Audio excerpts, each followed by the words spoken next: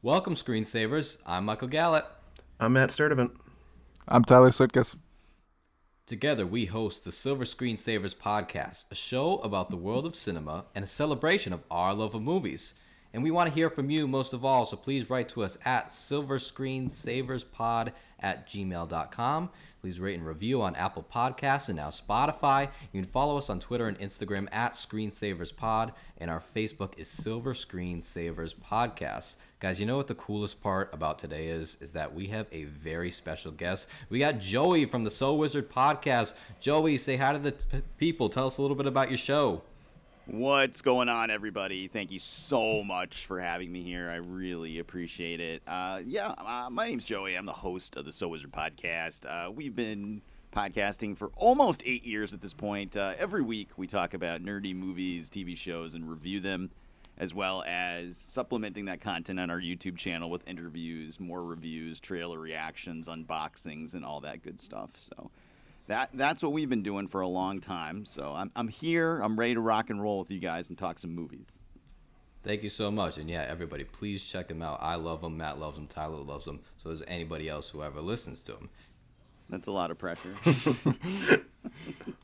okay. You're already batting 1,000. So even if you go down a little, not too bad.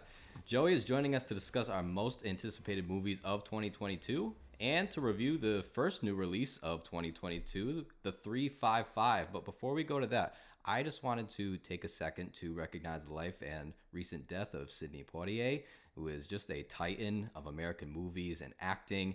He has one of the most fascinating careers to track as it went along. You really can't say enough about this guy. I would ask that you guys please just keep his work alive by checking it out. Keep talking about it. Keep reviewing it, all that kind of stuff. And a couple more people here. Peter Bogdanovich we lost, who's an excellent director. Last Picture Show, Paper Moon, had a very prolific and long career. And guys, we also lost Bob Saget, comedian, star of Full House, a unique personality that I think no one can take the place of. Were you guys Full House watchers? I was it when I was younger. I haven't watched it since I turned like 18, but... No, I was not a big Full House guy. It came out at a weird time in my life, so I was too young. I was too old for TGI Friday type stuff. That was way too young for me. But I will say Bob Saget and the also late, great Norm Macdonald teamed up on a fantastic, criminally underrated film called Dirty Work, which you may or may not have seen. And it's absolutely hilarious. A nuclear box office bomb that I don't think you can even get on physical media at this point, but definitely worth every penny. That's one of my favorite comedies of all time. Chris Farley has one of the most all-time chaotic, just like his skin is about to fly off because of how much energy he has in that movie. Yeah, I'd second that recommend. It's cool. Tyler, are you a Full House guy? I used to watch Full House. I'm a Fuller House guy. That's a lie. I'm not. I never watched it in a Fuller House. No, I used to watch Full House. See, my sisters would watch it. So when I came home from school, it'd be on. Matt, did something happen on your 18th birthday that you just were blind to Full House after that?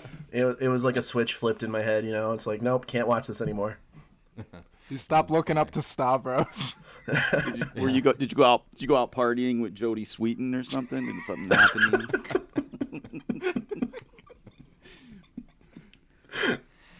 Something like that.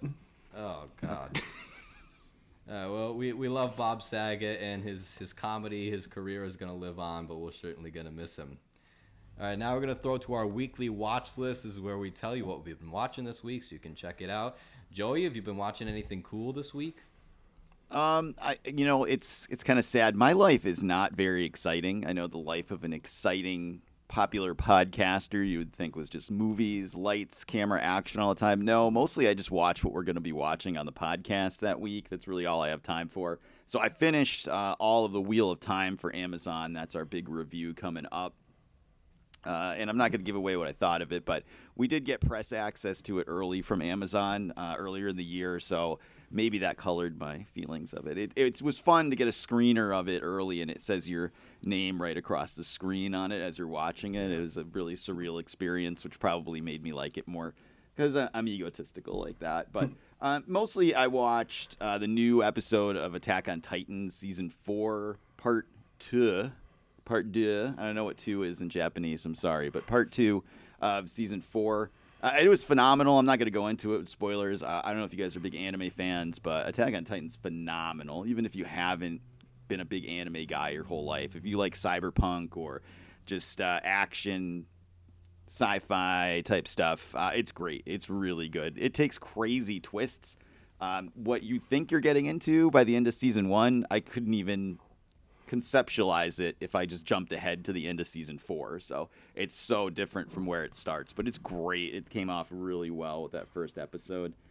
And the other thing I watched was another comfort food of mine. I always watch Evangelion. That's always my background stuff. That's my comfort food. But I watched The Hunt 2020 with my daughter. I picked that up real cheap on Blu-ray, and that's was one of my favorite movies of 2020, and it's hilarious. So we definitely I wanted to make her check that out. Can I just ask quickly, is that movie worth like the controversy that it stirred up? I mean, I really liked it, but I don't think it's as controversial as people made it out to be. You know? Interesting. It's funny. It takes the piss out of both sides of political arguments, and it's just fun and goofy and gory. Oh, good. The Hunt. Matt, what about you? So I polished off Cobra Kai season 4 in like 3 days. Cobra Kai, that show just keeps getting better as the season goes on, or as each season goes by, and it's better in like a way. It's such a unique way because it's so campy, and some of the dialogue is just so cheesy, but it balances that very well with like really seemingly well thought out character development. I mean, by this point, each of the characters is like flipped sides at least once, but for legitimate reasons. It's got some really good payoffs to plot threads from the previous season, as well as new ones that are set up this season, and it does set itself up pretty good for at a pretty big cliffhanger, and it's got me foaming at the mouth for another season that I'm gonna have to wait a year for at least, probably. Although I heard that season 5 was already greenlit, and that I think they're filming it, or they're gonna be filming it soon. So who knows? Maybe sooner than later. Hopefully. Excellent. Tyler, you got anything? So I watched The Tender Bar. Ooh. Which, Yeah, I warned you not to, and then you did. Yeah, I thought you were just lying, and I should have taken your word for it. Are you saying you swiped right on the Tender Bar? That's exactly right. It was a very not long movie. I think an hour and like 45 minutes, but that was a long hour and 45 minutes. Just very uninteresting movie. I feel like that book shouldn't have been like how did someone read that and be like, this would make a great movie? People are gonna love watching this happen. How long into it until you hit up on the remote to see how much was left? Probably like 30 minutes. I made okay. it. Yeah. That's not too bad. That's not too bad. I've had worse. Oh, I feel bad. Is that the only thing that you got to watch this week? I watched the Book of Boba Fett episode 2. Oh, okay. So, that was good. Yeah.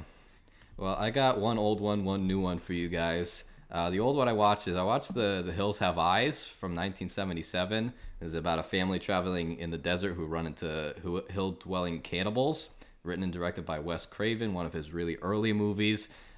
This is good. It's not my favorite Wes Craven, but I still admired it a lot. It makes the most of its desert hill setting.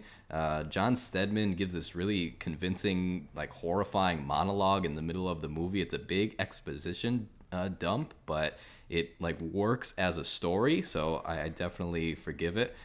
There's an interesting character named Ruby, played by Janice Blythe, who's like torn between these two existences of like regular human and cannibal, and it was like way more of a complex character than needed to be in this hill-dwelling cannibal movie, so I appreciated that. It's one of the best horror movie uses of dogs. Dogs are often like just these siren calls of like, oh, danger is coming things, but the dogs in this movie are used in a super cool way. This original isn't nearly as disgusting as like the remakes seem to have the reputation of, but still very effective. And my new one is also The Tender Bar, unfortunately. This is a Clooney direction. I would, on another episode, I'd really like to have a discussion about Clooney's directing, because it's taken so many interesting in how uninteresting it has been, is what I'll say. This is written by William Monahan, who wrote The Departed. I would never guess that the person who wrote The Departed wrote this movie. This is based, like Tyler said, on the memoir by J.R. Moehringer. This cuts between two time periods. You get one of young JR, played by Daniel Ranieri, who I think did a really good job. He's grown up with a single mom, his cool uncle, Ben Affleck, who works in the neighborhood bar. Ben Affleck, and Tyler, you can agree or disagree with me. He got an assignment and he completed it effectively. He was told to play a character and he played it. He did play it. He played it well. I just thought it's very odd choice of like the way he used his voice. I don't even know how to describe it. Yeah. Just like if I heard a clip from that, I would never guess it was Ben Affleck talking. Yeah, everyone in that first part was okay. The thing really falls apart when you get to older JR, who is played by Ty Sheridan. Ty Sheridan having a rough year. He goes to Yale. This section, I just got more and more annoyed with this movie until it was just like peeving me off. There's a scene where a young woman takes JR home to her parents' house. He hasn't met the parents. Her parents are in bed. It's nighttime. And they like sneak up to the bedroom to be quiet. And then she's just like moaning while they're doing it, like really loud. And you know that the parents can hear it. And like, why would you moan that loudly so that your parents can hear you doing it in the middle of the night, especially after you made the effort to sneak quietly so that they wouldn't hear you? I didn't get this at all. And then this whole movie is so yellow. Tyler, I don't know if you noticed this. Every scene is just like bathed. It's like you're swimming in butter. It's so yellow, which I guess like adds a bit to the nostalgia, but it's overwhelming. Yeah, not a big fan of the Tender Bar. I think some people would, but not me. I need to call out Ty Sheridan. No charisma. I need to see something that I'm not just completely bored out of my mind whenever he's on screen. Yeah, even the Card Counter earlier this year, which is a movie that we liked. We just didn't like him in that. And if you've ever seen him in the movie Joe, which is maybe from like 10 years ago when he was a younger kid, he has so much life to him in that movie. And I don't know. I like him. I don't know what's going on lately. Oh, that's Ready Player One, isn't it? Yeah. Yeah. Ugh, fuck that. Yeah. Hopefully it gets better. I don't see him any of our most anticipated movies though, so let's move to that now. We've each picked 5. If you can guess, I'm probably going to give more than 5, but we're going to do our top 5s most anticipated of the year. There's a lot of stuff coming out this year, as there is every year, and I'm very excited for it. And Joey, would you mind kicking us off with your number 5? All right, my number 5 is the next movie from Jordan Peele, which is called Nope. Do we know anything about this movie? Nope. But I feel like he's earned the right to let me show up day one for what he's going to do, as long as he's sticking to this genre stuff. I loved Us. I loved Get Out is an absolute masterpiece. Us is fantastic ideas that don't quite come together, and the more you think about it, it really doesn't come together, but it looks fantastic and it's fun as hell to watch. I really like both his movies. At this point, I'm still there. Anytime he's got an idea that's somewhere in the wheelhouse of things I like, I'm going to be there day one. So, yeah, Nope is number 5 for me. So, really quick, what are your thoughts on his Twilight Zone then? I didn't watch a single episode of it. It was really now that bad. I just said that, I didn't watch a single episode of it. I don't have the streaming service that it was on, and if it's any consolation, you're not missing a lot. Oh yeah, what was it on Peacock or was it on Paramount Plus? Which one was it? CBS before it became Paramount Plus. Oh God, CBS All Access. Yeah. Okay, I had that for football for one season and it worked like ass, so I just really didn't like watching stuff. That was a really bad show. The first episode was like okay. And then everyone after that was like laughably bad. And it was one of those shows that's like, once they got the license to use the F word, they're like, we just have to use it as much as possible, even when it's you're like talking to your grandmother or something like that. I find it odd that they felt the need to bring that back when Black Mirror is basically that, just like a modern day version of the Twilight Zone. So it's odd to bring it back. Name recognition maybe. I'm never opposed to another anthology series, but not that one. Matt, what's your number 5? Number 5, and don't laugh at me. I gotta say Morbius. Get only, but my justification for that is because I'm tired of having to watch the trailer before every movie, like I've been for the last 2 years. And like I just want to, delayed. for better or worse, I just want to see it and see, hope for the best. Just got to pull that Band-Aid off. Yeah, exactly. It's over. Well, I'm glad you didn't say it was because you joined a cult in the woods with Jared Leto as the leader. You guys just watch Morbius nonstop for weeks at a time. Oh man, I did look it up a little bit when I was doing my notes here, just because but beyond just the surface level, like obviously knowing who Morbius is and stuff, I didn't know much about the production of this movie. So it's directed by this guy Daniel Espinosa, who I didn't recognize any of the other movies that he ever did. Life, Child 44, and Safe House. I don't know if anyone's ever seen those. Is that the Ryan Reynolds film? The Alien one? Oh yeah. I think so. Safe House. No, Safe House Son. is the Ryan Reynolds one. But Okay, yeah, and then it's written by the guy that created Lost in Space for Netflix, which I didn't see that, but I heard. I mean, so I don't really have an opinion on that. It wasn't very good. The Power Rangers movie from a few years ago, and Gods of Egypt. So it's a stacked filmography there. yeah, so I'm keeping my expectations very low and hoping to be pleasantly surprised. But again, I'm just tired of seeing the same trailer after every movie. I remember back when I was still working at Hot Topic, like right before the pandemic, they were showing the promo for that movie on like the TV in the store. And here we are 2 years later, just about. That's how I feel about the Jackass trailer.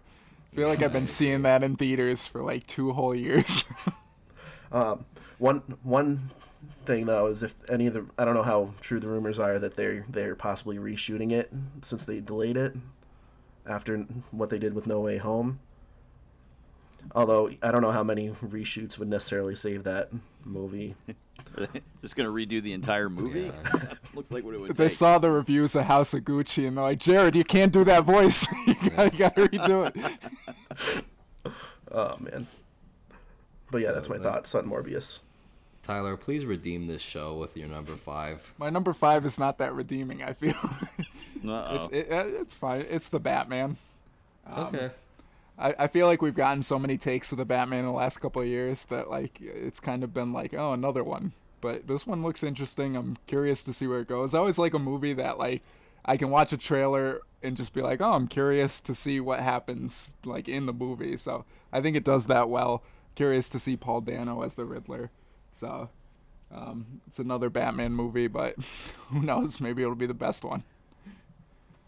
It could be. As somebody who's maybe the least excited out of all of us for this, I still think it looks pretty good. I'm interested in it. I just want to see it to find out what he says to the Riddler in the interrogation room. I'm just baffled by how could so many people who listen to that and think, yeah, that's understandable. We know what he's saying. My number 5 is a movie called Dark Harvest. This was supposed to come out in September of 21, but I think it got pushed. This is based on an excellent book by Norman Partridge. Every October in a small town, a living scarecrow awakes on Halloween and makes its way toward the town church. Gangs of teenage boys wait in town to find and destroy the scarecrow to win a ticket out of town. This is directed by David Slade, written by Michael Gillio. I read this book, like I said, I love it. It is exactly what I want as a Halloween atmosphere, and it's really surprisingly deep about desperation, heroism, that kind of thing. I haven't really seen or heard much about this movie, so it could be a dumpster fire, and that could be totally expected, but I'm excited for it, so we'll see. Is it do the boys chant "Evil dies tonight" as they wait at the church? No. Then I'm not interested. There's a Twitter account. I think it's called like Tommy Doyle, and he just every day he tweets "Evil dies in 364 days." Evil dies in 363 days. And he still said it less than he said it in the movie. still really baffled by that open mic performance. Just talk about people in the town who were murdered and for your open mic after the mermaid sang Islands in the Stream or whatever they were singing. Joey, what is your number 4? All right, my number 4 might seem a little low to people. None of these movies in my top 5 are movies that you could move any of them around. This could be number 1, this could be number 5. It doesn't really matter. These are all movies I'm pretty pumped for. But it's Thor: Love and Thunder, the next Thor movie from Taika Waititi. I love Taika Waititi. I think he's fantastic. I thought Thor Ragnarok was amazing. In definitely my top 5 MCU movies of all time. So if you take all those pieces and put them back together, I'm super excited. Yeah, no arguments from me. I think it'll be great. Yeah, agreed. Matt, what's yours? Mine is a movie called Don't Worry, Darling. A 1950s housewife living in a utopian experimental community begins to worry that her husband's company may be hiding disturbing secrets. It's directed by Olivia Wilde, written by Katie Silberman and Carrie and Shane Van Dyke. So Olivia Wilde and Katie Silberman, their last big hit of a movie was Booksmart from a couple years ago. I didn't personally see it, but I know that movie got a lot of acclaim from what I can recall. And then the other writers, they did some work on Into the Dark, which was the Blumhouse, I think that was the Blumhouse Hulu series. Basically, I think they were the ones that did, were they the ones that did the horror movie for like every holiday? I'm second guessing myself Into the now. Dark? Yeah. I think that was like a movie of the week kind of thing. Yeah. Yeah. Well, either way, the only reason I'm as excited as I am for it, though, is because it's a vessel for Florence Pugh to lead a movie, which I can never go wrong with that. It's also going to have Olivia Wilde, Chris Pine, and Harry Styles, which he's been getting some acting work lately. I've yet to see much of him besides, what was it, Dunkirk that he was in? Yeah. But And 5 seconds of Eternals. Oh yeah, that too. So I mean, the premise sounds pretty interesting, but yeah, Florence Pugh is right now the only one really selling it for me. Well, she's going to be coming up again very soon. But Tyler, what's your number 4?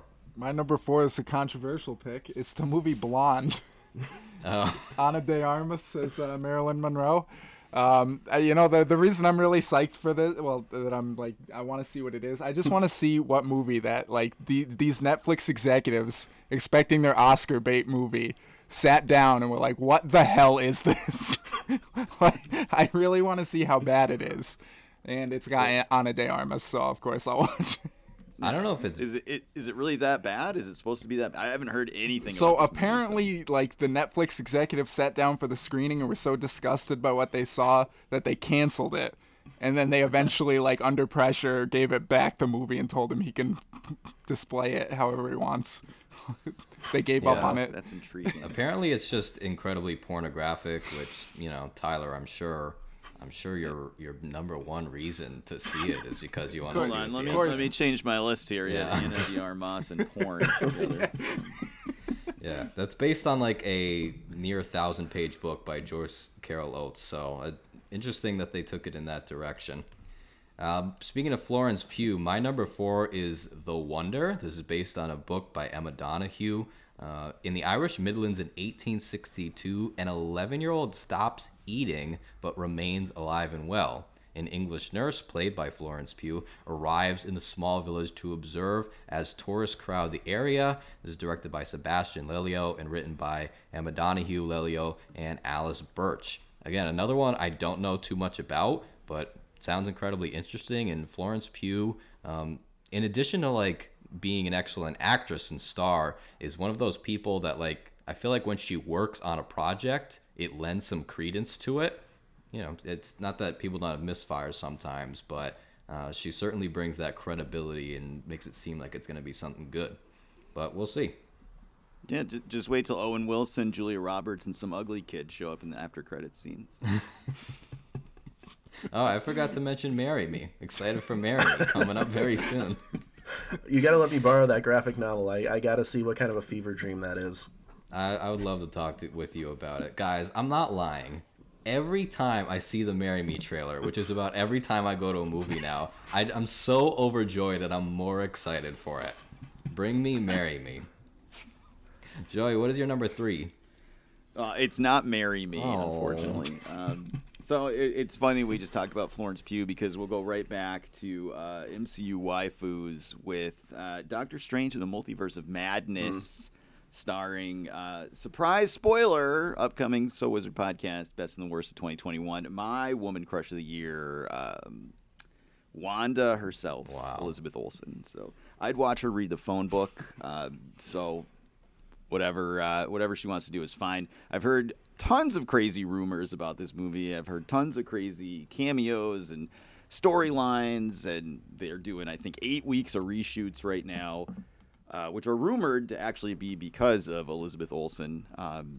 Allegedly, this movie didn't test well because they make her into a villain in the movie, and the audience has more or less embraced her as one of their favorite heroes in the entire universe after WandaVision. So they said, oh, crap, we got to fix that. But we'll see. I'm a huge fan of everything that Marvel does, let's be real. So I'm all in, man. I am all in on this one. I'm really excited to see what they do for cameos. So. I definitely have to second that. I definitely would have put that on my list too, but I as much as I love Marvel and I'm a Marvel stan, I had to try very hard not to just make a whole list of just Marvel stuff because I had a feeling you were your list was gonna be full of them too, and I didn't want to steal your thunder. I tried not to. I did. I tried not to, but it's tough. It It's is important to be yourself. That's right. Yeah, I'm excited for the visual style of this movie. If they can do some cool stuff with that, then I think it's worth the price of admission. Well, we haven't seen Sam Raimi do anything really since that shitty Oz movie with James Franco. So, Oh yeah. Oh, that's right. hopefully we'll see him come back to form on this. Yeah, one. He's got a maybe- big budget, and they'll let him go wild. Hopefully it's not Spider-Man 3 again. Put some dirt in your eye. That's right. Matt, you're number 3. My number 3, the new Scream, which this is an interesting one because a week from now I'll probably know whether I'm going to regret putting this on my list or not. But I'm pretty excited for it. It's not Wes Craven, unfortunately, because we all know he passed away a few years ago. But the 2 directors behind Ready or Not are at the helm for this one, which has me incredibly excited because I loved Ready or Not. That was a great movie. Yeah, I also loved it. Yeah, and it's written by the same writers too. One of the same writers, and James Vanderbilt, who did Zodiac, the 2 Amazing Spider-Man movies, and the Independence Day sequel. So that's where my confidence starts to waver a little bit with this. But I mean, it's got the pretty much the whole big 3 of the Scream franchise: Neve Campbell, Courtney Cox, David Arquette. I've been rewatching the other Scream movies. I've seen 1 and 2 so far in kind of preparation for this. Hopefully get me in the mood. I'm pretty stoked for a hit for this. Hopefully it'll be the first hit of this year, not to give away too much about our later review. But yeah. So you were tired of seeing the Morbius trailer, but you're not tired of seeing the Scream trailer every 5 minutes? Well, here's my prediction for the Scream trailer. That first kill is a fake out. Probably. I mean, it'd be kind of dumb for them to just spoil the first kill in the trailer. But that's just my thought. It would. I keep wondering if what's her face, the girl in the first scene, does she think that if she just locks the doors enough time, the killer is just gonna give up? I'm done. All right, this is too much trouble. Come on. I put the ghost suit on and everything, but this is too much. A murder will not be happening tonight. Yeah. Tyler, how about your number 3? My number 3 is Disappointment Boulevard, which is Ari Aster's new film, supposedly coming out this year, but there's basically no details on this. But Joey, like you were talking about with Jordan Peele, I feel that way about Ari Aster. Him and A24 teaming up, I'm in. He's earned that. So there's really nothing known. Apparently, it's supposed to be like a horror comedy, which is going to be interesting. Joaquin Phoenix is starring. Meryl Streep's in it. Interesting cast list. And the tagline's really vague. It's like the life of an entrepreneur. Apparently, it's going to be over 4 hours, according to Ari Aster. So definitely should be interesting. I'm curious to see what it is. Are you more of a Hereditary or Midsummer kind of guy? I liked Hereditary more personally. Just because that was like one of the most shocking films I've ever seen. Yeah, he has this like weird genre of his own almost, where it's I don't even always think of it as straight up horror. It's just like dread and disturbingness. Yeah. He has a great atmosphere that he sets up. I agree. My number 3 is from another director who's known for making some disturbing things. This is The Whale.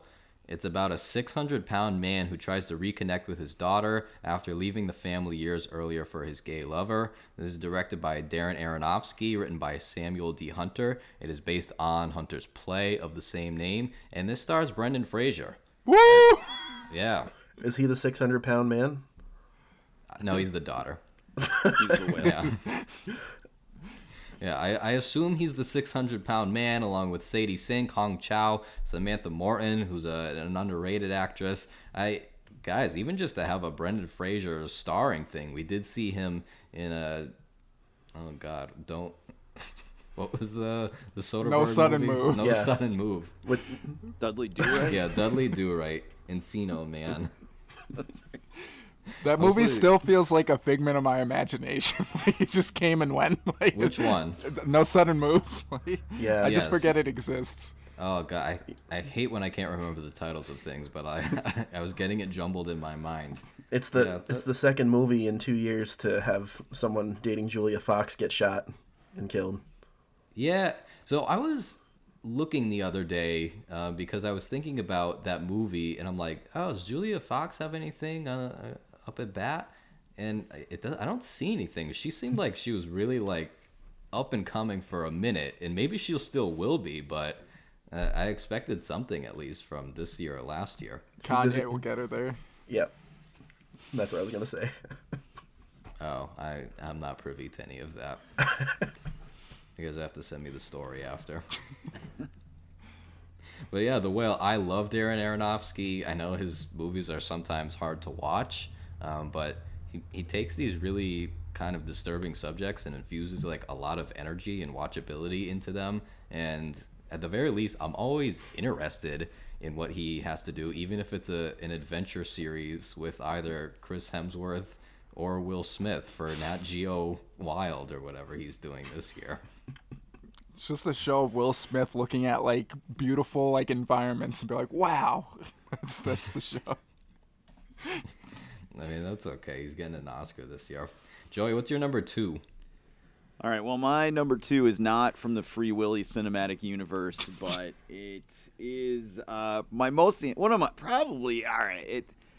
1 and 2, it's tough for me. I almost want to put this number 1, but you'll see when we get to number 1. But it's Spider-Man Across the Spider-Verse. I am a huge Spider-Man fan, and the original Into the Spider-Verse is amazing. It's a 6 out of 5 movie for me, and the fact that we've got a sequel now with one of my favorite Spider-Man spinoff characters, Spider-Man 2099, I'm besides myself. I cannot wait for this movie to come out. Everything looks great so far. I hope it's going to be more like the first and not a Cloudy with a Chance of Meatballs 2 situation. So we'll see, but everything looks good so far, and Spider-Man and Sony are on a roll right now, Morbius aside. So we'll see what happens, but that's definitely my second most anticipated. Fun fact about Cloudy with a Chance of Meatballs is that I have family that lives quite a few states over from me, and when I was a child, I took a couple of trips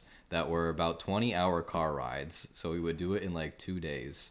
And one of the movies that we watched on repeat, and when I say on repeat, I mean maybe like 7 times in one trip, was Cloudy with a Chance of Meatballs. So I have had my fill for life with Cloudy with a Chance of Meatballs. Matt, how about your number 2? All right, my number 2, I put the Batman in at number 2. reason I'm excited for it, I mean, I've been seeing the trailers for a while now, and the trailers have me hyped. I've been hyped for this since like the first like leaked photos of our Pats on the bat bike or whatever. I've been hyped for this movie for a while now, and I'm glad it's finally about to come out. But like I said, I am tired of seeing the trailers. I just want to see it for better or worse. I'm very confident about it. But my biggest take on it is I really hope the Batman goes up to the Riddler and does his little Batman voice and is like, "I drink your milkshake. I drink it up."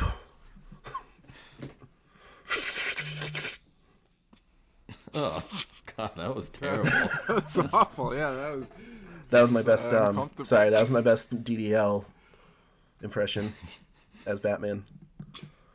I think it's tough to do a Daniel Day-Lewis impression because he's always like a completely different person in every movie. I don't think I actually know what his voice sounds like. You know what I think would be interesting for the next Batman? Don't tell us who it is. Just the whole movie. We're like Gotham. We don't know. We're trying to figure out who it is. Who are you? I'm Vengeance. Yeah, the Batman. I'm sure we'll definitely be talking about that. Tyler, what's your number 2? My number 2 is, my list is over here. It is The Northman. Is it the Northman or the Northman? The Northman. You know, I'm reading it. The Northman. I think I mentioned on the last episode, I'm a sucker for Norse mythology and stuff like that, Viking shit. So I'm very excited for this. I mean, the one trailer was enough. I really don't need to see any more. I'll go see it. I like Eggers and his films in the past, so I'm very curious to see how this one is. Yeah, I think this is kind of like enough said trailer. You're either in or you're out after the first trailer. We don't need this Spider-Man No Way Home 8 trailers released before the movie comes out.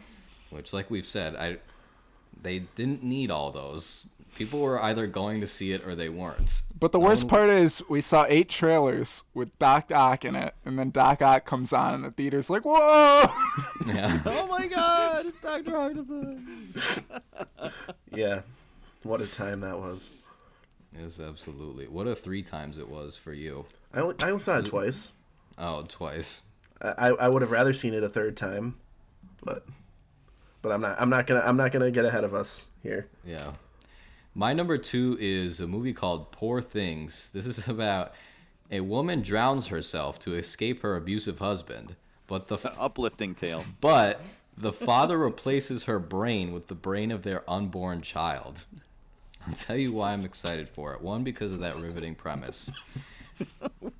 2, because this is directed by Yorgos Lanthimos, who I adore to the moon and back. Especially his 2 best movies, The Lobster, which broke my brain when I saw it, and Dogtooth, which is just one of the darkest, funniest comedies I have ever seen. This is written by Tony McNamara, based on the novel by Alasdair Gray. It stars, get this, Emma Stone, returning, worked with him in The Favorite, Willem Dafoe, Rami Youssef, Mark Ruffalo, Gerard Carmichael, and Margaret Qualley. It makes me a little weary that Yorgos didn't write this one, but I am excited for it nonetheless. I mean, just read that log line and bask in its possibilities. The brain of an unborn child. Joey, what's your number 1? Well, Poor Things I thought was going to be about podcasters, but It could be. We don't know. it could. Yeah, seriously. No, my number 1, all right, this is going to be controversial, and you guys can laugh and you can make fun of me all you want. My favorite director of all time is finally going to come back and take the crown of the most popular movie of all time. That's right, James Cameron's Avatar 2. I'm not going to sit here and tell you that I'm pining for the Avatar saga or the Avatar storyline, or I could even remember what half the name of the characters are. But I will tell you, I love James Cameron. You never count out James Cameron, and I am pumped to the gills to see what crazy tech he's bringing to the table. I know part 2 is supposed to involve some kind of insane underwater mocap thing he's been working on, where all the actors had to learn to hold their breath for up to 10 minutes. to film scenes, and it just sounds insane. And I know he's gonna knock it out of the park. Even if the movie sucks, storyline wise, it's gonna look fantastic, and it's gonna be a blast to see in IMAX 3D. So, Avatar 2, as long as it actually comes out this year, is my number one movie. I'd be shocked if it did come out this year. Also, That'd be nice. I just find it funny that like that movie jump started Sam Worthington's career, and his career died before the second one is even come. That's right. That's right. You're getting no gripes from me. I'm right there with you. All right, good. You can't bet against James Cameron. I've mentioned it before. The man who got the highest grossing movie ever, and then just broke his own record. I'm excited for it. Again, Avatar, not my favorite movie ever, but I was definitely wowed by it when I first saw it, and I think I'll be equally wowed by this one. Matt, what's your number one?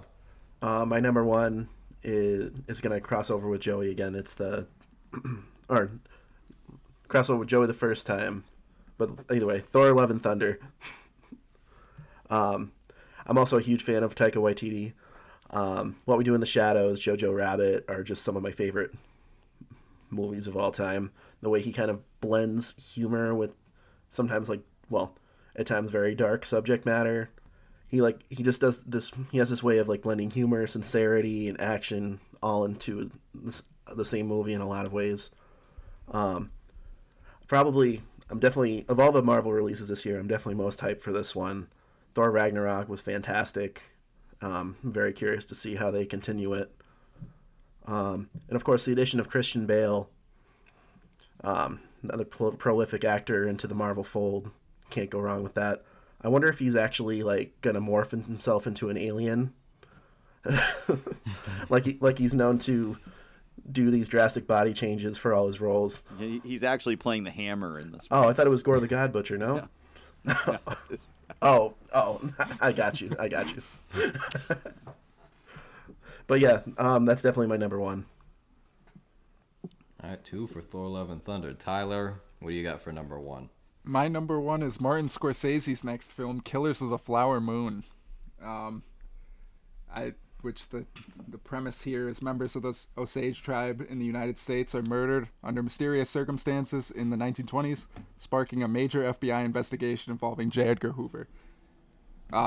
This is I think the 6th movie between Scorsese and DiCaprio, and usually they knock it out of the park, so I'm pumped for that. It's got Jesse Plemons, who I love in everything he's in, Robert De Niro, and actually I think for his first time acting they got Jason Isbell, who's one of my favorite musicians right now, so I'm pumped to see him. He's starring alongside Sturgill Simpson, which is very cool. But just some of the supporting cast, you got Brendan Fraser, which is great, John Lithgow. That's really all I know, but I'm really pumped to see. I love Scorsese, so can't wait to see how this one turns out. So who's playing J. Edgar Hoover in this one? If it's not DiCaprio this time. He's not on the cast list, so I'm not sure. No one is listed as him. Is it going to be a hologram of J. Edgar Hoover? Maybe. Yeah, they're gonna CGI J. Edgar Hoover into it. I've read this book, who I believe it's by David Grand. It's a really great book, very fascinating, especially if you're into sort of investigation into crime. Definitely go check out that book before the movie comes up. My number one movie is another one I don't know much about, and I am praying to God that it comes out this year. But this is Babylon. Here's the one reason I'm excited for this. This is written and directed by Damien Chazelle, who is just one of my absolute favorite directors. Whiplash, La La Land, which is maybe my favorite movie ever. It's up in the upper echelon. And First Man, which I think is underrated. And I just want another one from him. It's been since 2018 since we got a Damien movie, but I am pumped for decades more of his stuff. This is a tale of old Hollywood, the golden age. It's the cast has moved around quite a bit. I think at one point he was supposed to reunite with Emma Stone, but as of right now, this is going to star Brad Pitt, Margot Robbie, Lee Jun Lee, Catherine Watterson. Flea is in this. Eric Roberts is in this. We talked about Eric Roberts last week. Go check out our PTA episode. But that is my star of Dead or Alive. Come Oh, thank you for that. Definitely, that's my number one, Babylon. Now, I'm gonna name some other movies, and you guys can stop me at any point to say yay or nay or make a comment. Okay. I've got some collective picks for us. Obviously, ones we've already talked about: The Black Phone, which was delayed. Yep. Ambulance, which we're course. going to discontinue our countdown for now. I just want to Deepwater. say, I was sitting in the theater for this god awful 355. Spoiler on this. Spoilers! Spoiler. But I got so pumped for the ambulance trailer, I almost shouted, "You don't get to walk off into the sunset alongside with me." Yeah, I also saw the ambulance trailer before the 355, and I wanted. Did anyone else who has seen it since it got delayed notice that like the font looks so weird when it says coming in April now, or when it says I coming in didn't April? notice. Like it looks No. like they just slapped some Times New Roman font. Like They spent saying, every penny of that ad budget on the trailer. They had nothing. They couldn't even afford Arial font. Yeah, it looked wonky to me. I mean, obviously they must have slapped it on last minute when they delayed it, but At least it wasn't Comic Sans. So. That would have been Or- terrible. or wingdings, I suppose. Yes. We also want Deepwater. We demand Yes. Deepwater. Deep I water. I need every it. time I'm at the theaters, I just chant deep water until I play it, and they never. I need Adrian Lyne. I don't know like what the plan is for releasing this thing. I don't know why it was pulled. I just think it's a load of crap, and I want it, and I need Disney's it, and I like, will- people can't see boobs. That's Yeah. that's. I will throw a temper tantrum if we don't get it soon. And I want to present you guys with our last collective pick. Let me break this one down for you. Here's the log line. Sherman falls in love with Will's mom. Here's who it's supposed to star. Oh, I know where you're going with this. Jack Black and Ice Cube. The title? Oh, hell no. Reportedly, Ice Cube has dropped out of this because he didn't want to get a COVID vaccine. So I don't.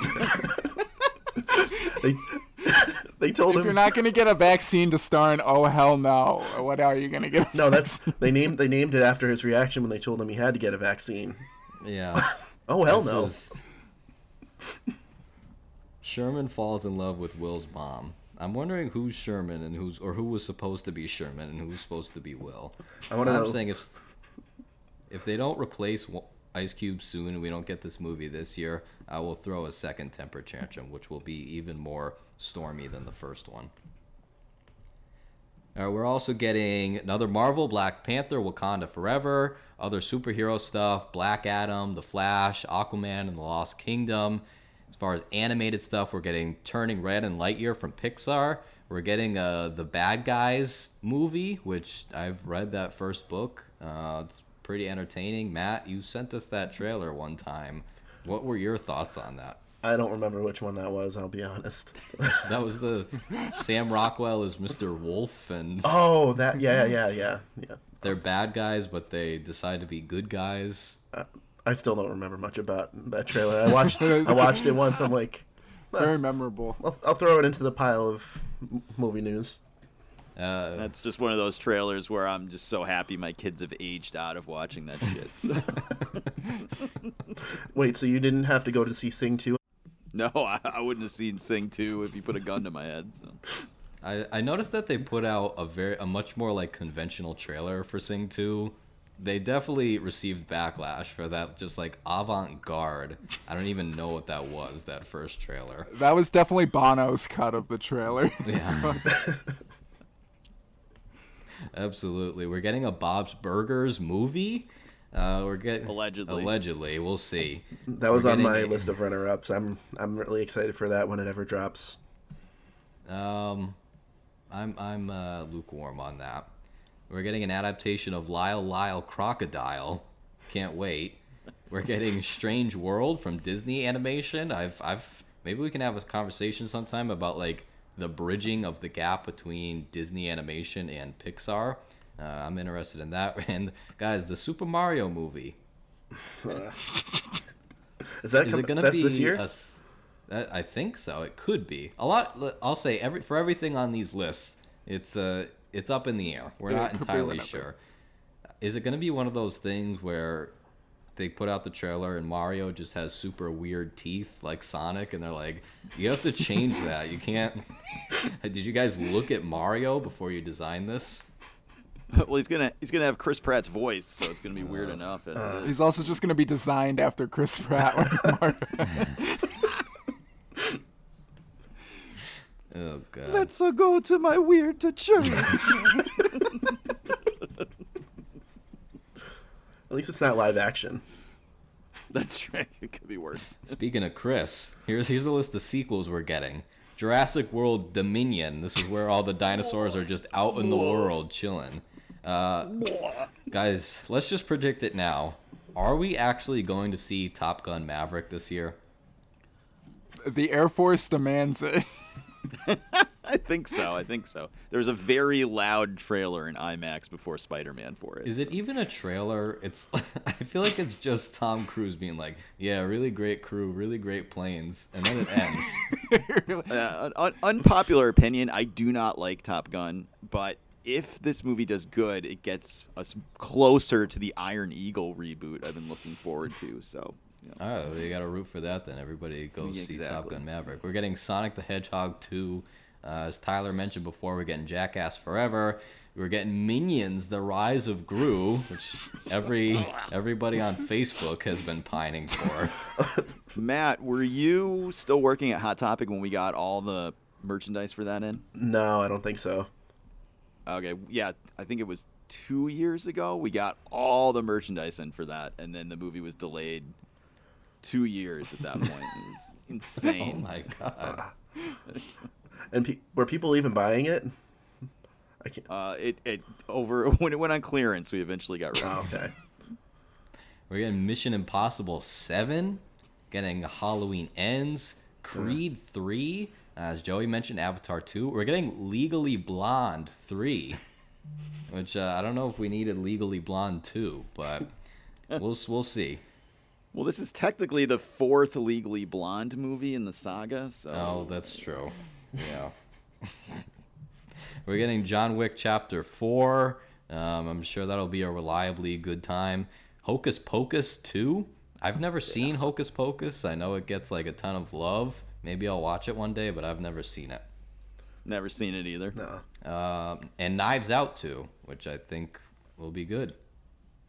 What about Bullet Train? Isn't that supposed to come out this year too? Speaking of John Wick. I have a miscellaneous list of about 50 long that I'm about to read to you. Money Plane? Can I just bring up one movie you mentioned? Yes. What are the stunts going to be for Mission Impossible 7? What haven't they done? Cruise will find a way. I trust in Cruise. As long as it's not a car hanging from a grappling hook from a helicopter going across a big canyon. Was that That's been done. Yeah. Yeah. Here's some miscellaneous that we're gonna get. Getting Moonfall, Roland Emmerich. Everything Everywhere All at Once. The Unbearable Weight of Massive Talent. Super Pets. The Baz Luhrmann Elvis movie. Here's one that I didn't know if I wanted to include, but I want to read the description to you guys. This is Shotgun Wedding. This is starring J-Lo and Josh Duhamel, so you know it's good.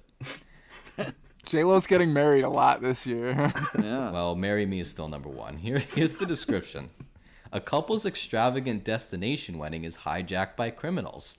In the process of saving their lives, they rediscover why they fell in love in the first place. So you're not even married yet, and you have to remind each other why you love each other? Under the threat of gunpoint. Yeah, it doesn't seem like a solid relationship. As Matt mentioned, we're getting Bullet Train. We're getting Where the Crawdads Sing, which was the book club of the month pick for every single book club I've ever heard of in the last 2 years. We're getting The Man from Toronto. The world's deadliest assassin and New York's biggest screw-up are mistaken for each other at an Airbnb rental. Whoa. It's so whack. Wait, does it actually say Airbnb in the description? Unless I copied and pasted this wrong from the internet. Then It actually yes, says it does. Verbo. Oh. Where you guys at on Kevin Hart? I hate Kevin Hart so much. I'm indifferent.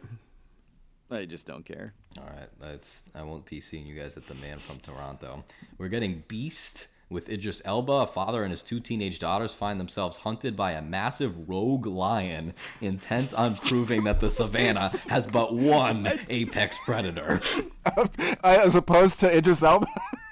I hope that there's going to be a scene where the other lions hold this one back and they're like, nah, man, don't do it. And he's like, nah, I'm a rogue. Like, why is there a rogue lion? Yeah, I feel like it's doing what a lion does. It's like going rogue.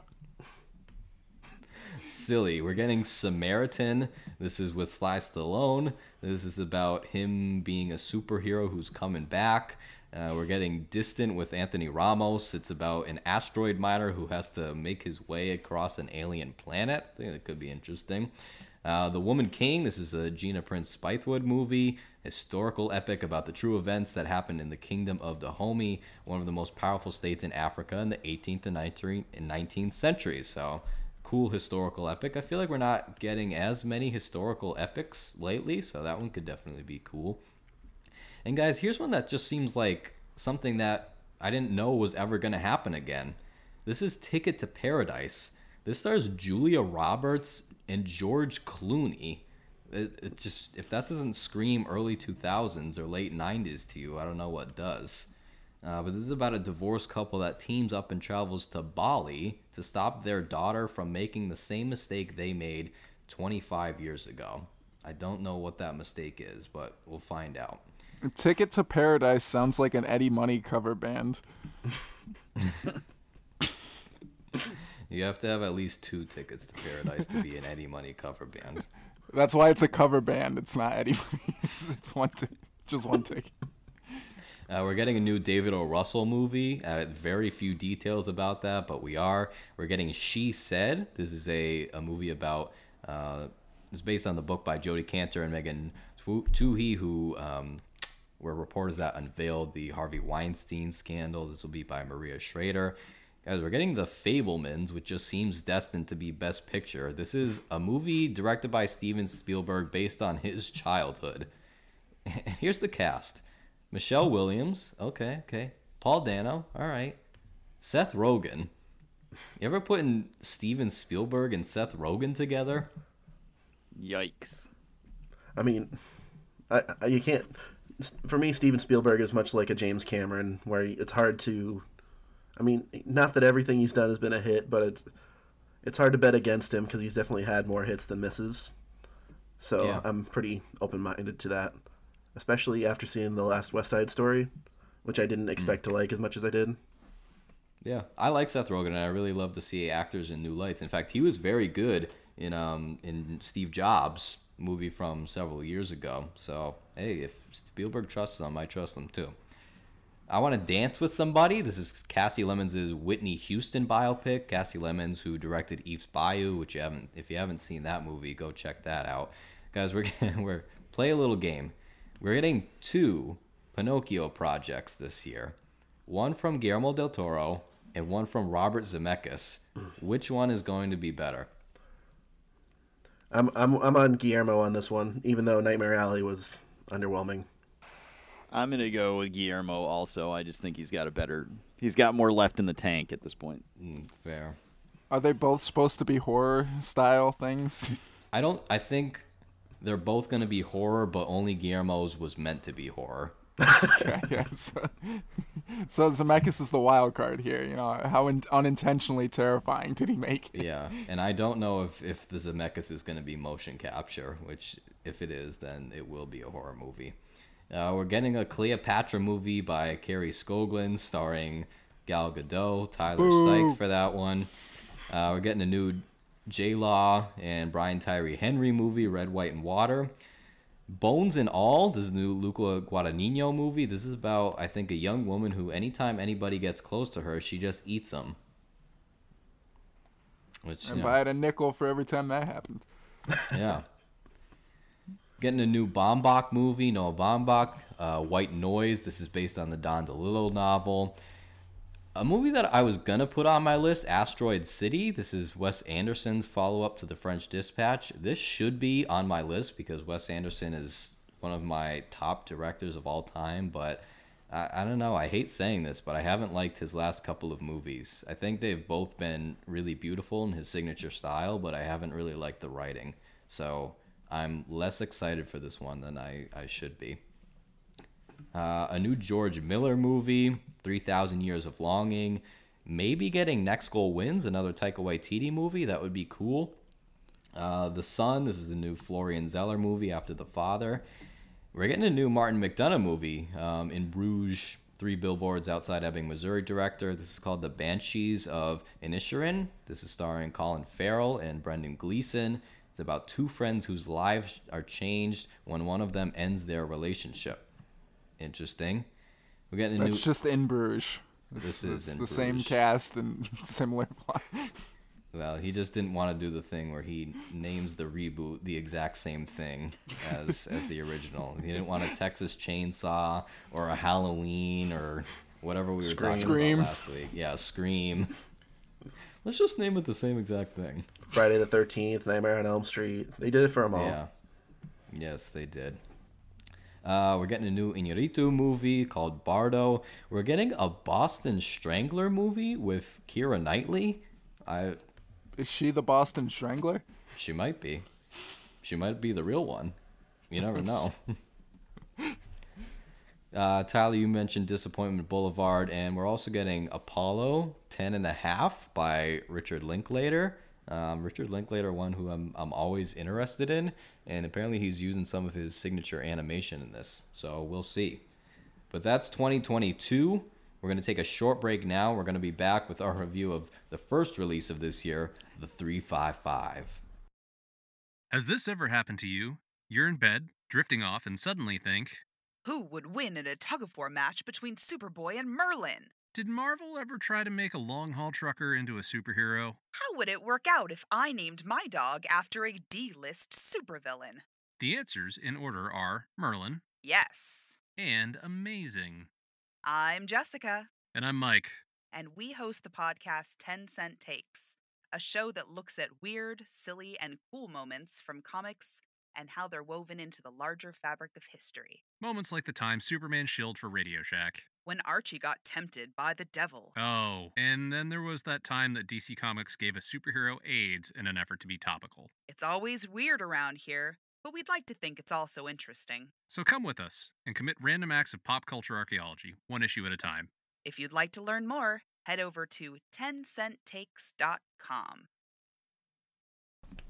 All right, we're back talking about the 355. This is about 5 agents from international organizations who must band together to retrieve an advanced technological weapon. This is directed by Simon Kinberg, written by Kinberg, and Teresa Rebeck, who did the story. Chastain reportedly proposed the idea to Kinberg while they were filming Dark Phoenix, which was maybe a bad sign as to this movie.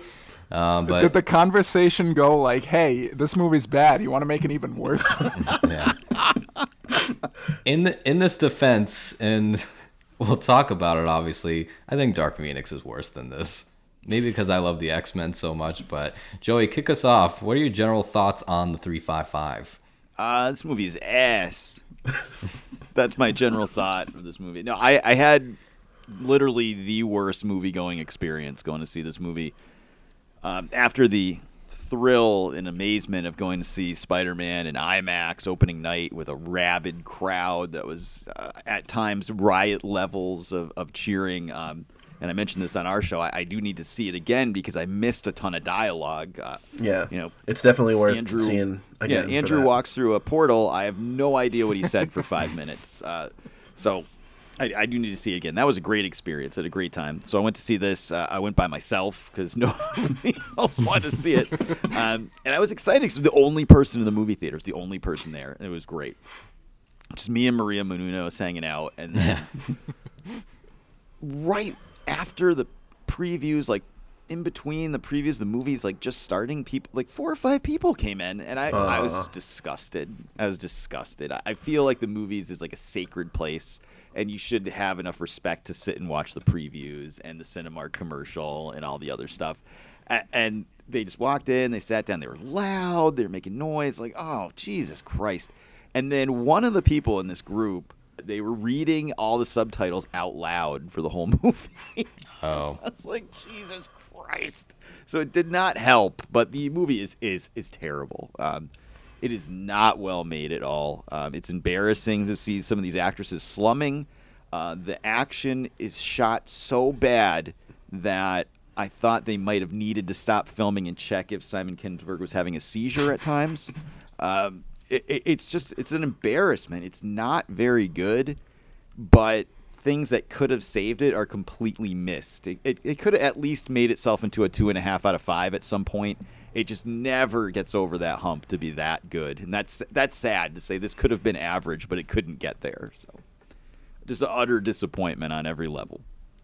Matt, what'd you think? I was definitely disappointed in it. Although my theater going experience sounds like it was a little more pleasant. The theater experience was pleasant, but the fact that I saw it at the movie theater at the casino and then proceeded to lose $150 after being up like 300 on slots but not knowing when to quit, that kind of soured my experience in the movie. And I will admit that wasn't the movie's fault. But It's too bad you couldn't get up to 355. I was at 365. I was pretty close. You know what? That's a good point. I should have stopped at 355. Stop. That was a sign. Just like they should have stopped when they got to the 355. Just the concept of the title page. Yeah, that's right. I don't know. I feel like I'm genuinely shocked that this many talented actresses signed on to this and thought that this was a good idea. Because, I mean, the performances themselves were pretty good. I thought I thought they were okay for what they were given. I mean, it's sort of like trying to polish a turd. You know, you can't really do it. You can't really polish a turd, but they were trying. They were really trying. I was not. The more I think about it, the less I liked it. Like, I walked out of there thinking, oh, I mean, it was not great, but it wasn't the worst. But then the more I think about it, the worse it gets. So I'm not going to think about this I was going to say I'm not even going to remember this a year from now. I'm probably not going to remember this like 3 months from now once we start getting into more of these newer, hopefully better releases of 2022. Tyler, what about you? So I got to bring up my theater experience just because, everyone else's. It was awesome. Best time I ever went to the movies. There were about 6 people in my showing, and there was a guy at the end of the aisle I was in just on his laptop with papers like all around him in the seats, like working from home at the theater. That should have been my first indication of the quality of this movie. But I feel like this movie was pitched, which I feel like so many movies nowadays are pitched this way, and it's like, what if a woman had guns? Like, that is they didn't get any further than that. And I got no problem with that. I'd love to see some of this. One of the things I'm excited for is Ana de Armas in the John Wick spin-off series. But you got to give him substance. You can't just stop there and then just be like, it's the most generic action movie. But the cast is women, so that's fine. That's kind of my thought on it. I mean, I'm speaking to a disadvantage here because I'm not a woman. But if this movie was supposed to be like a feminist statement, it's really doing a disservice. Like, the problem, a feminist action movie deserves a much better script, a much better experience than this. There's a line in the movie where I rolled my eyes so hard that they almost popped out, and that's when he's like, "You got beat by girls." These are dudes that are like committing murder. Like, how did you get beat by girls? Girls get it done. Oh boy, I really wanted to like this movie, and I don't hate it. It has some good elements that don't reach their potential because the material around them isn't very good. For instance, there's a scene where Jessica Chastain, Lupita Nyong'o, Penelope Cruz, and Diane Kruger are all sitting around a table telling stories and making jokes, and the scene just really isn't that fun or interesting. Like, the best they could come up with is that some guy had contraband up his butt. Just come on with this material. There are a lot of things in here that are like, would have been fine on their own, but the movie is like too dull for those to leave a lasting impression. Characters that could have been good. The performances, I think, are decent. The action is all right. There's a lot of gun pointing, which is one of my least favorite things in movies. Stop just pointing guns and doing nothing with it. It annoys the crap out of me. If I see a gun on screen, I want somebody to be shooting. Like, I'm tired of this pointing and threatening, especially the scene where they're like counting down and then Lupita Nyong'o was like 1, and that's like the signal for them to put down the guns. Apparently I couldn't do it. The script should have been much better. I ultimately am rooting for this movie because I love everybody in it and I want to see more movies like this, but this version isn't doing any favors for any future movies. I disagree with you there. I do love all the people in this for the most part, and I don't want them to make any more movies like this. Well, not of this quality.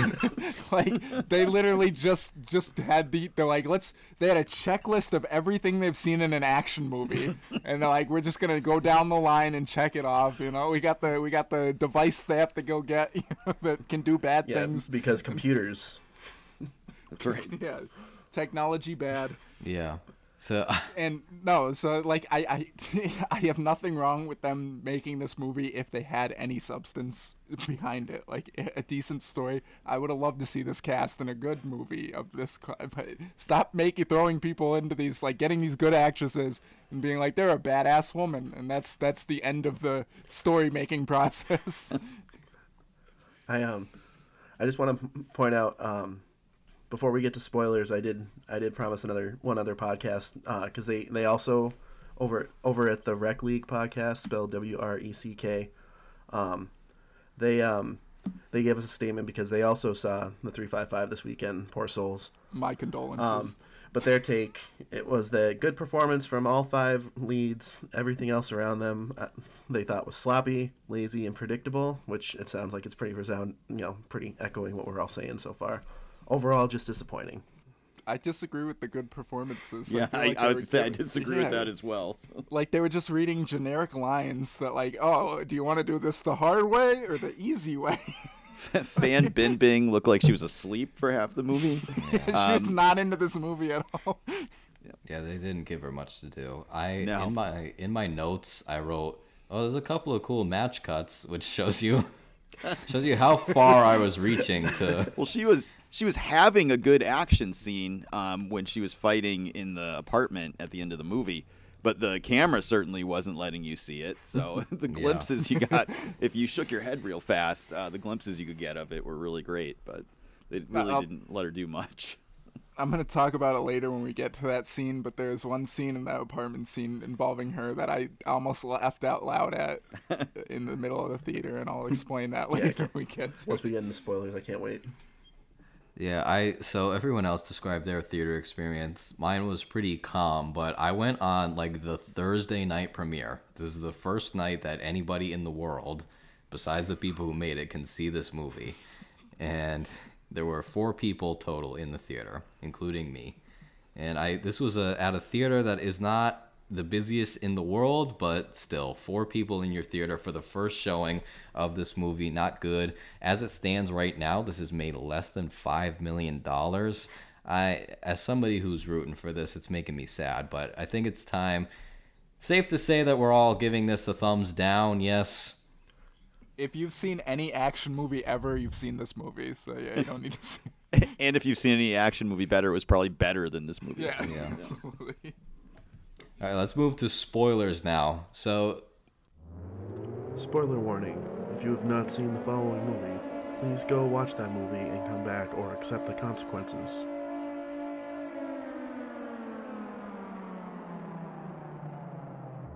the beginning of this movie starts with these different criminal organizations fighting over this weapon that like gives you control over all technology, like created by a cartel's teenage son. Yeah. As, On his laptop. as an IT professional, I was insulted. You really could have just like played a game of Watch Dogs, and it would have been a more interactive version of this. We have Edgar Ramirez, who is, playing Luis Rojas, who captures it. There's all this complicated stuff going on. I thought it would be less interesting if we go through the plot, and maybe a little more interesting if we go through the characters, since this is like how this was so marketed. Can I bring up a plot point though? The main bad guy, who I don't even know what his name was. Yeah, today isn't important. He shoots the kid to get, and then doesn't pick up the device, so he ends up not even getting the device. Or there was like one point where the head of the white organization was like reaching like a 5-year-old for the device, and a guy's like holding him back, and I'm like, this is the worst choreography. Stop.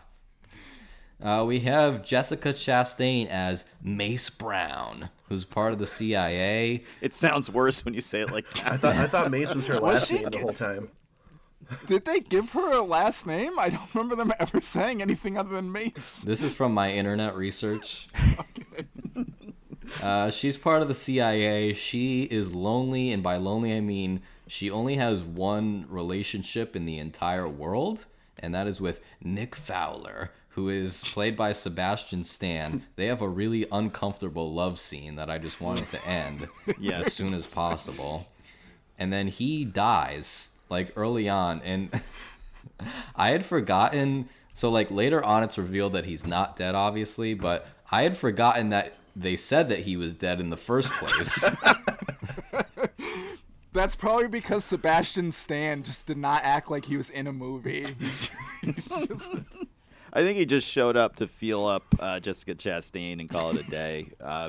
I knew he wasn't dead, like right away. I mean, no, he's not dead. They don't show him get shot. They don't show a body, anything. They just pull away around a corner. Like, he's not dead. I wanted to scream at the screen. Have you never seen a movie before? He's not dead. Yeah. He definitely negotiated that. He's like, can you just like kill me off and I'll come back later?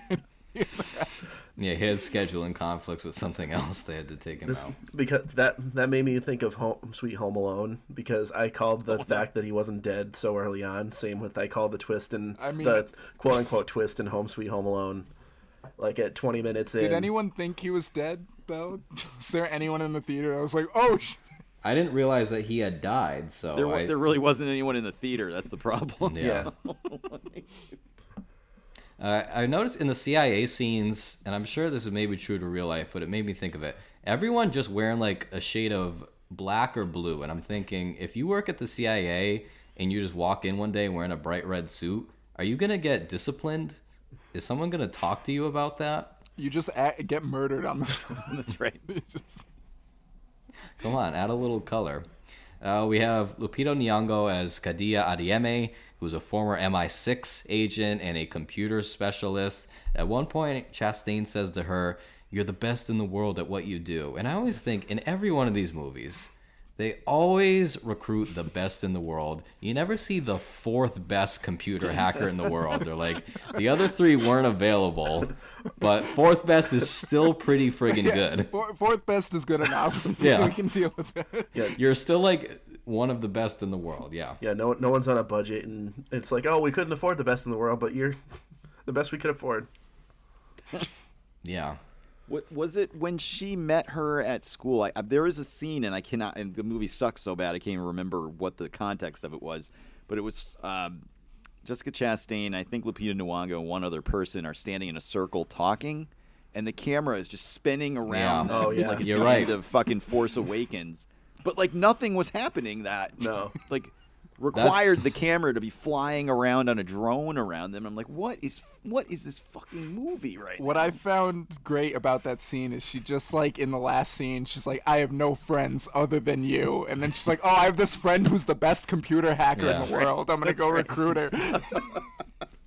I think they moved the camera because of your point. They knew nothing was going on in the scene, right. so they're like, oh, let's just move this thing. Dynamic. And people, whee! Yeah.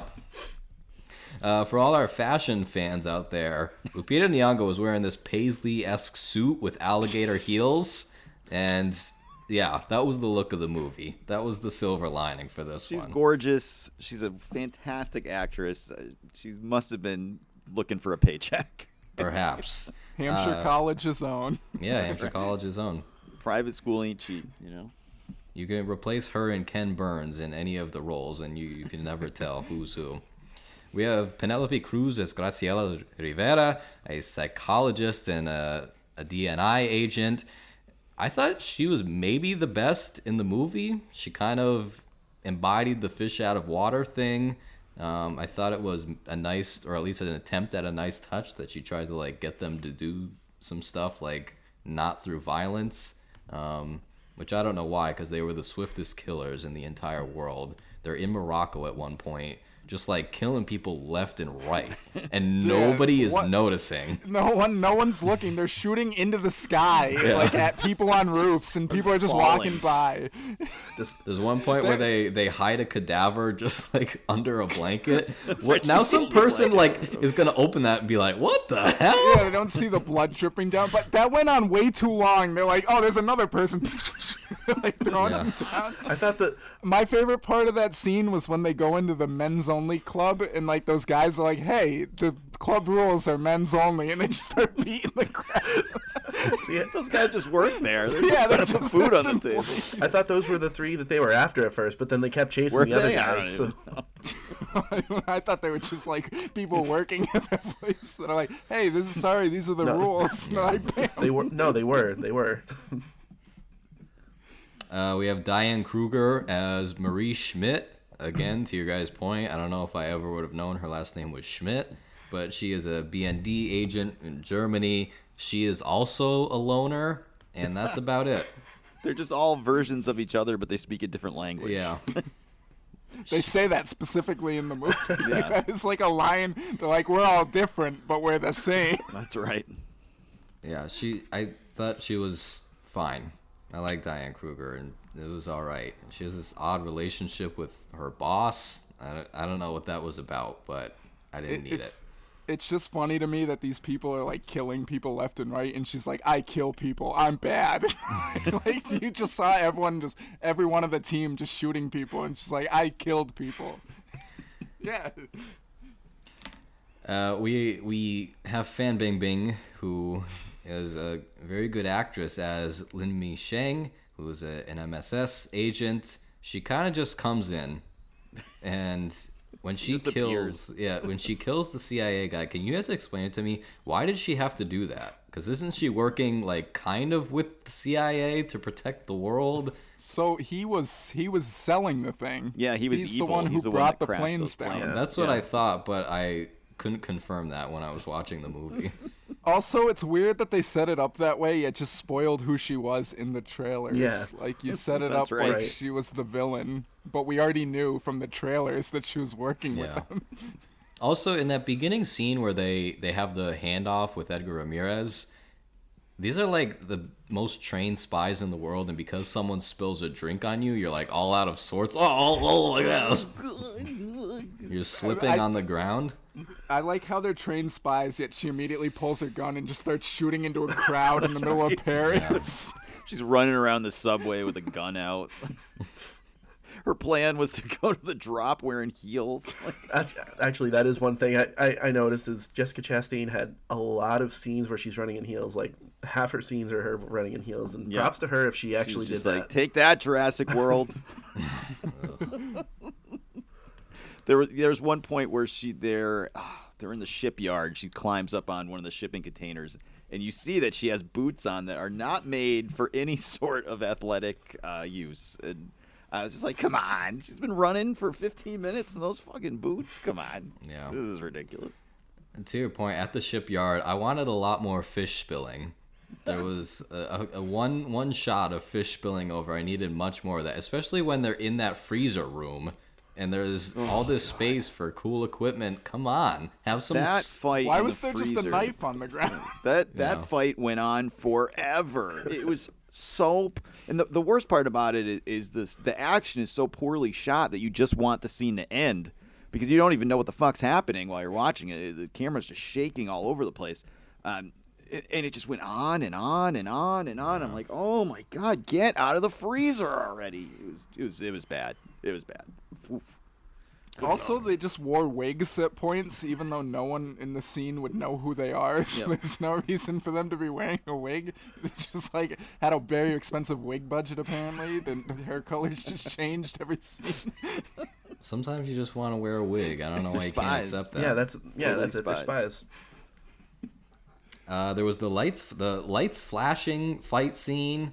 I guess that could have been interesting and a more interesting we've movie. now seen in Resident Evil, Welcome to Raccoon City, and the Batman trailer. So I mean, no, I'm sick of the lights flashing. Yeah, I'm all good.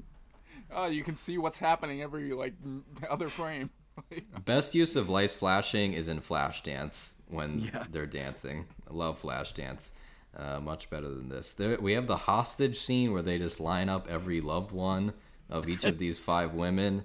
And this is the only scene I give this movie props. I didn't think they'd actually do anything. They went there, right? Yeah, they went there. I will give them credit for that. I wasn't expecting that. I was impressed by that. They kill Lupita's boyfriend, right? Yep. They kill Kruger's boss dad kind of guy. Yep. I didn't care about him. Was that it? Anybody else? Yeah, they did not kill Penelope Cruz's family. Yeah. Oh, and they killed Fan Bingbing's dad. Oh, that's right. Yep. Yeah. That was her father? I just that was some random dude. Yeah, that was like a thrown away line where she's like, okay, Dad, it's ready. Yeah. But, what I found interesting was, the Diane Kruger one. Like, she literally just, the last time she talked to this guy, he was like, hey, I'm reporting you to the government. Like, they're coming to get you. And she's like, I hate you. And then that's the next scene we see, and we're supposed to have an impact emotionally. Right. And, we get her story of, her... Oh, I don't even remember now. I'm sorry. Her dad was selling secrets to the Russians. Oh, right. She was the one that caught him and turned him in. Yeah. But she must pay for the sins of having his name, and everyone mistrusts her. That was unfortunate. Another action trope I don't need. They find an arsenal room, and we get shots of them. I don't need packing guns anymore. I understand it. You saw the guns, you're gonna take the guns. I don't need you putting them into bags. Enough. And there are 30 shots of just stuffing a bag with various guns. Yep. It wasn't even cool or done for kitsch like Commando or something. It was just them shoving guns into bags. Thanks. And they also use 2 guns each. So it's just a whole bag they just left in the room. Yeah. After that, we get the kind of final fight, the final gunfight. It was all right. I knew that. Well, because Kruger gets the device, right? I got it. And you knew that she was going to be shot. You knew it. They're from a mile away. Yeah. I want to know why they didn't destroy it sooner, though, if it was so dangerous. Before they even gave it to the CIA guy, why didn't they just destroy it? Because the movie would have been over. Yeah, it would have ended. She gets it, and then she's shot, and then Nick Fowler gets it, and then he's shot. Which that was also, I could see that coming from a mile away. I knew exactly what was going to happen.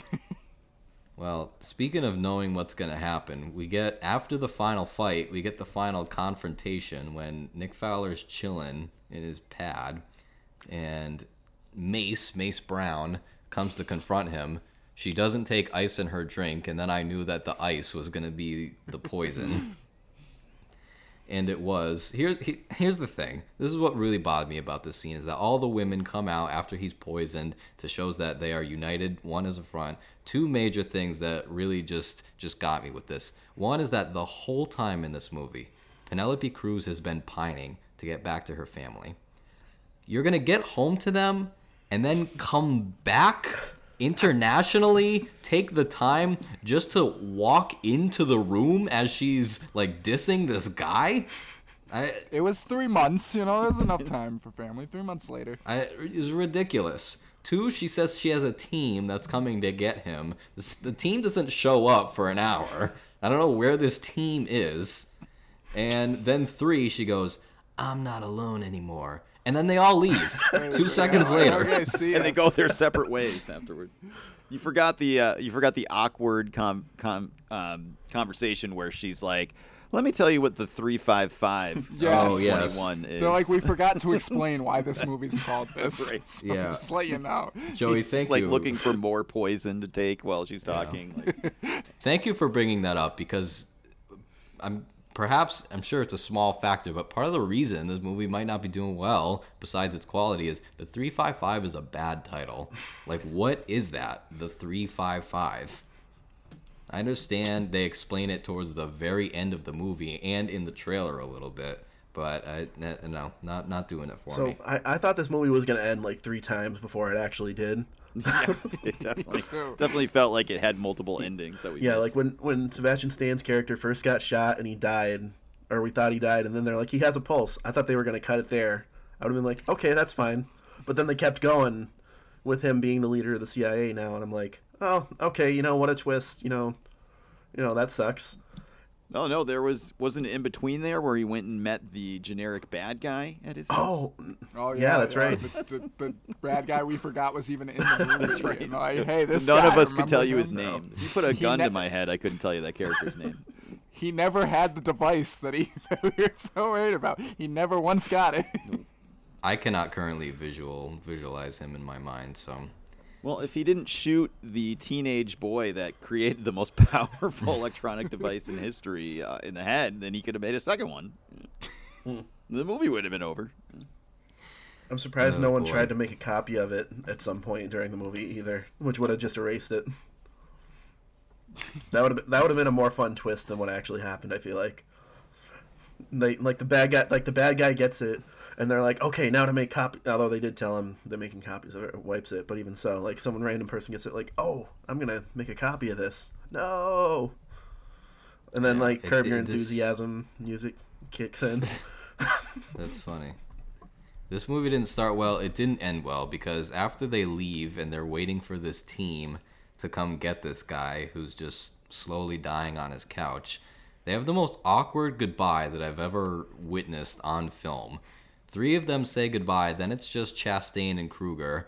Chastain says, "You want to go get a drink?" Kruger says, "No, not really." She's like, "Yeah, I don't really want to either." And they're like, "Okay, okay, bye." And then the movie just ends. I just want to highlight something about the scene where he is poisoned.